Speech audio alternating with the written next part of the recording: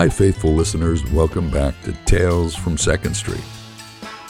This is Doug Scott, and as you may be able to hear, I sound like a different person, I think. I've come down with some ailment that's raised havoc with my vocal cords, yeah. This is my voice, and it's not like a foghorn, though it sounds like it. Anyway, ordinarily I'd forego narrating tales or anything else for that matter, but time and tide, of course, as you well know, wait for no man. And Halloween, my favorite holiday of the year, is just around the corner.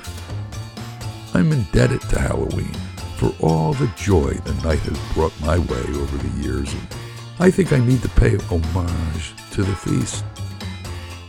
Since I'm temporarily vocally challenged, I'll be very brief.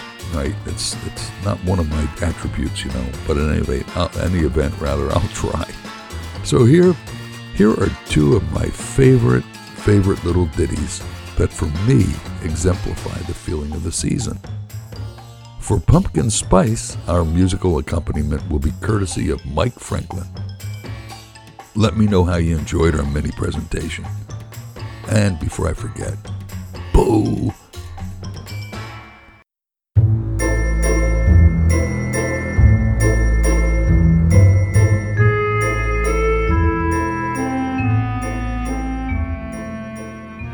Our first selection is a classic.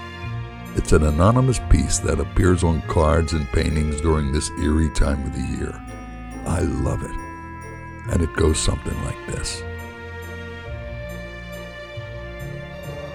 When witches go riding and black cats are seen, the moon laughs and whispers, "'Tis near Halloween."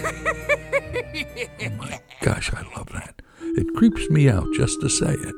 It's spooky. Oh, I love it. I'm going to be brief, right? I promised you that. And then, when the eve of All Hallows draws to an end, when all the treats have been given out, and the last of the cider's been swallowed, while the trick-or-treaters are sorting their candy and the porch lights click off, it's time for the spirit world to flex its muscles and roam the earth. Hence, the reason for this prayer from the ancient Scots.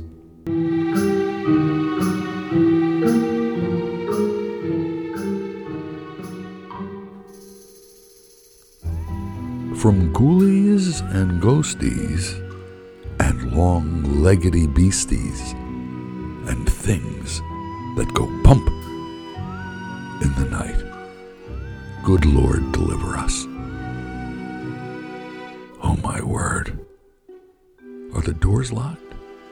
Are the windows locked? What was that? Did you lock the doors?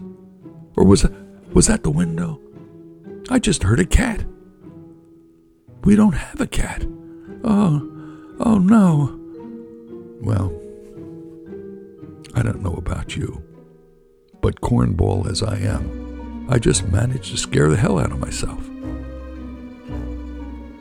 Well, that's Halloween in a nutshell. The best doggone day of the year.